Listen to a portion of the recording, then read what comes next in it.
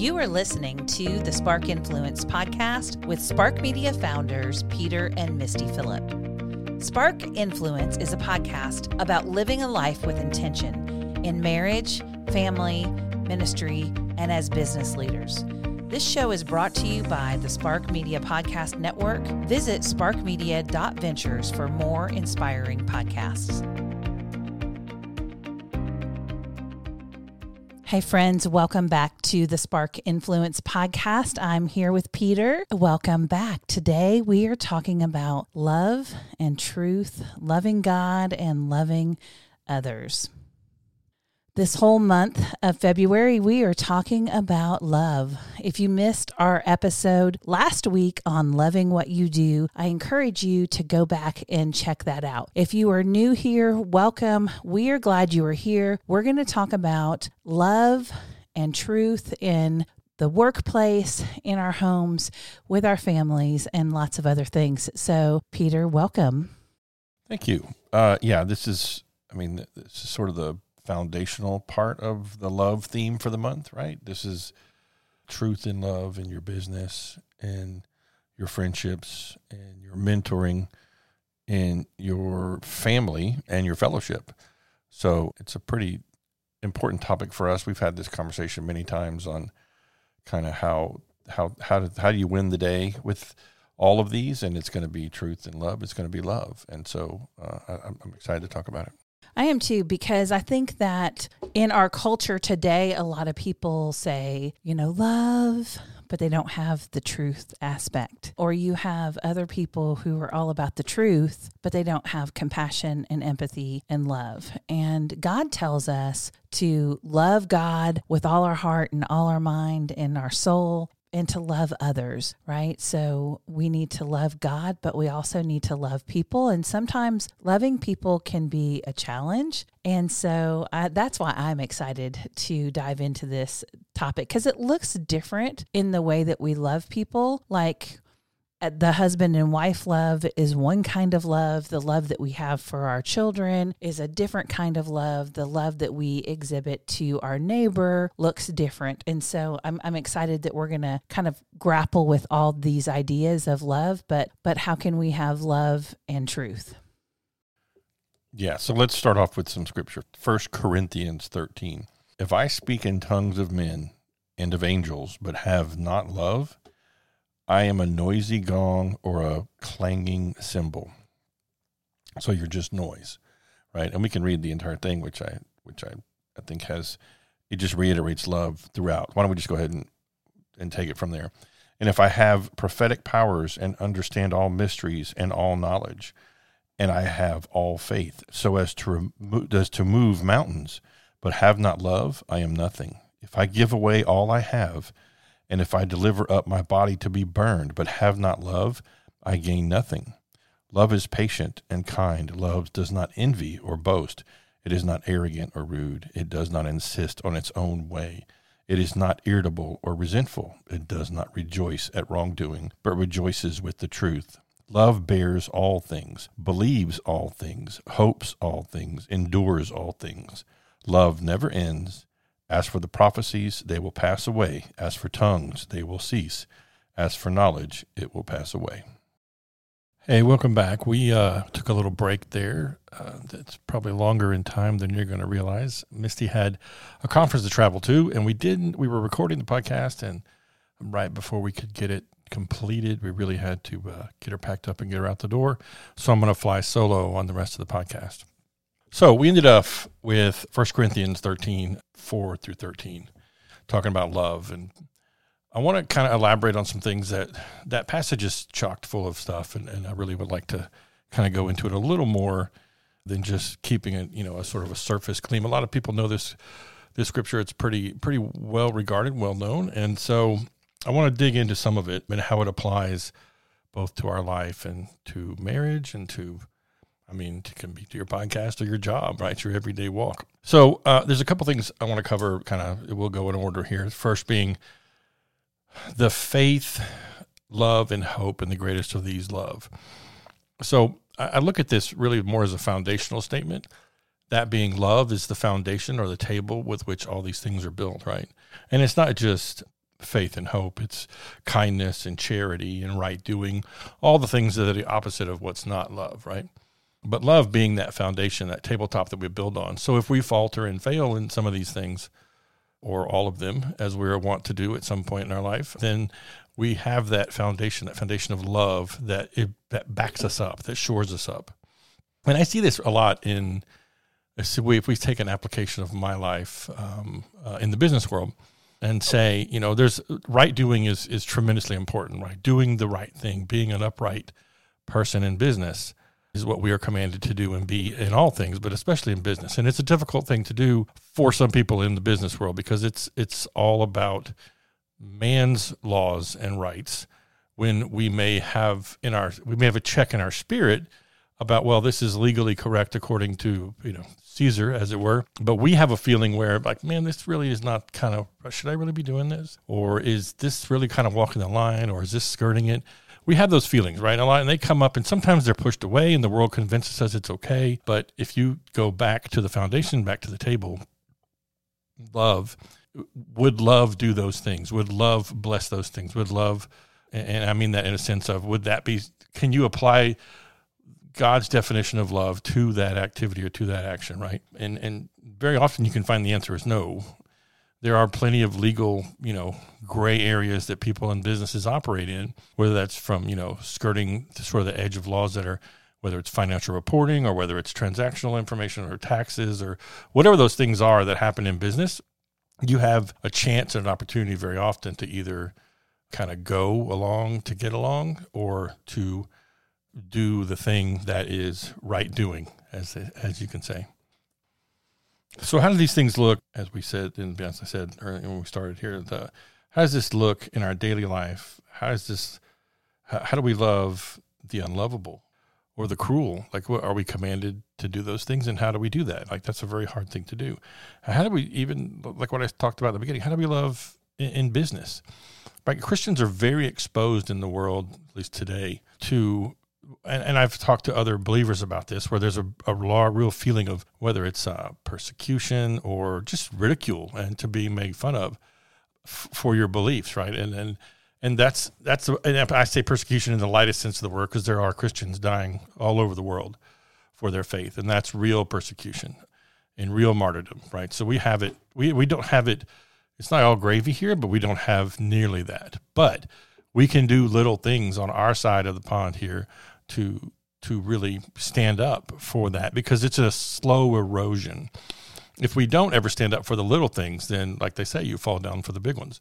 And if it's a constant erosion, if the hillside is just falling underneath our feet, we've got to stand fast or gain ground. We've got to move up and gain more ground and gain higher ground. And we can only do that really through love, right? So Jesus Christ will move us in our heart and in our spirit. The Holy Spirit is there with us. And those things indwelling in us will give us those decision points as they come to us, right? What do I do? Do I go left or do I go right? And we should be asking about that all the time. So the scripture is interesting to me that it talks about being, if you do these things but don't have love, then you are as a noisy gong or a clanging cymbal, which is if you really look at that, is a terrible thing, because you're just making noise. You're just flapping gums, and there's no truth there. And that's a terrible thing, and you don't want to be in that position. So I think from an applicable standpoint, in your heart, or at least I have experienced this and talked to other Christians about it as well, there comes that point where okay, I'm going to stand here right now. Or the stand could be, I'm going to acquiesce because I'm going to love this person. Now, it's not what I would want to be. It's not how I'd want it to be or how I think it should go. But it tells me that this is not the time. Like I will love them. I will love them as Christ has ordered me to love, but it's not the time. And love does win that over. Like if you have a child who is wayward and you are having difficulties, you can try as much as I would agree with you on this. And if you're a parent, you understand it. Look at them and just be like, how do you not understand this? Like, just do what I'm telling you. I've been there. I've seen it. It doesn't matter. You can have all the experience in the world. The child doesn't realize that. It doesn't matter to them. They have to do it and see it and experience it on their own. Or they become wayward in some other fashion, right? The situations are many and varied that can be applied to this. But what really works, and what I've seen work in my life, and what Misty and I talk about frequently, is if we love them and pray for them, but love them always, just continue to love them, you will be astounded at what happens, at what God does, and how he moves. And it's a much easier thing to say into a microphone for a few minutes than it is to do it and live it. I promise you, because we've been there, right? We've had hardships, whether it's with your parents, whether it's with your children or siblings or a coworker. It's really, really difficult to say. It's very easy to say it's all about love. It's very difficult to do. And some practical things that have worked really well for me, and maybe for Misty and I both, especially for couples, is, like I said, to pray about it.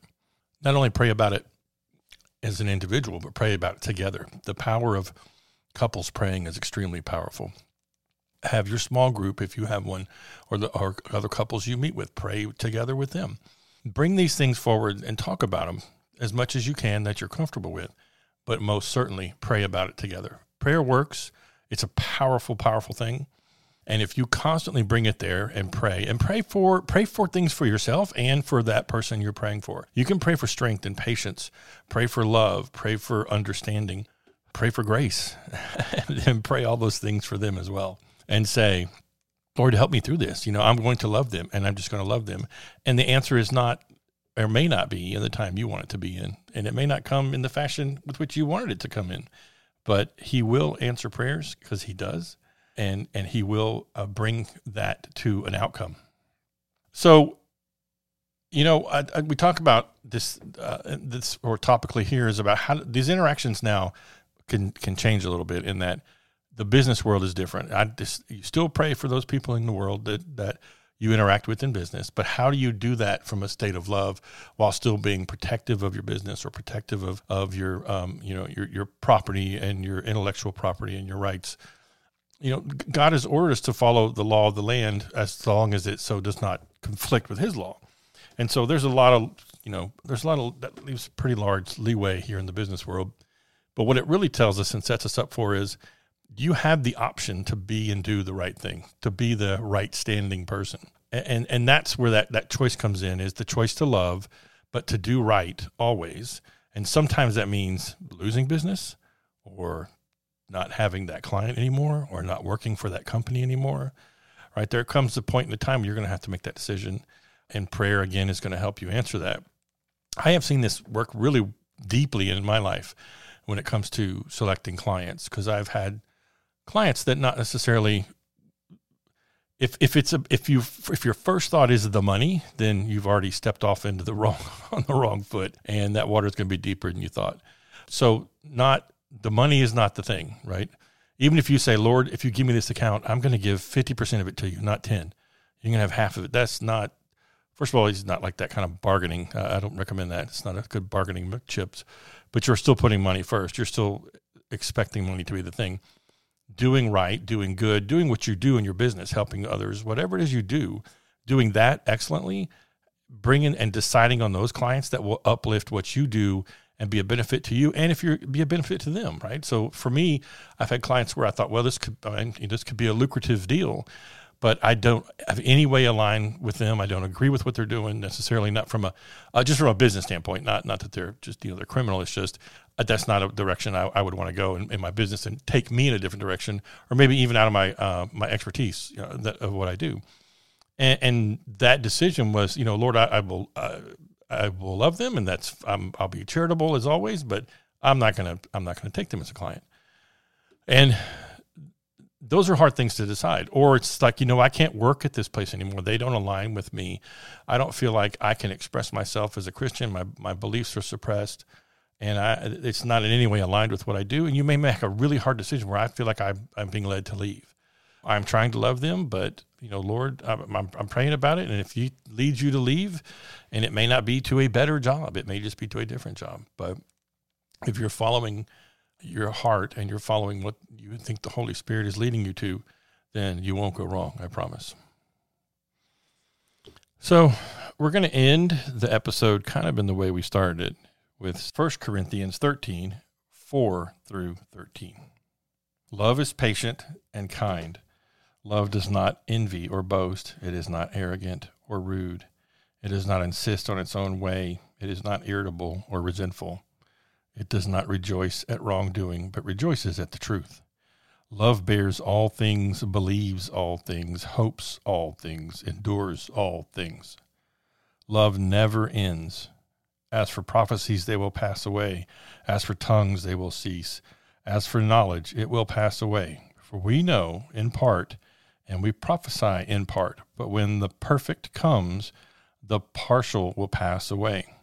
When I was a child, I spoke like a child. I thought like a child. I reasoned like a child. When I became a man, I gave up childish ways. For now we see in a mirror dimly, but then face to face. Now I know in part, then I shall know fully, even as I have been fully known. So now faith, hope, and love abide, these three.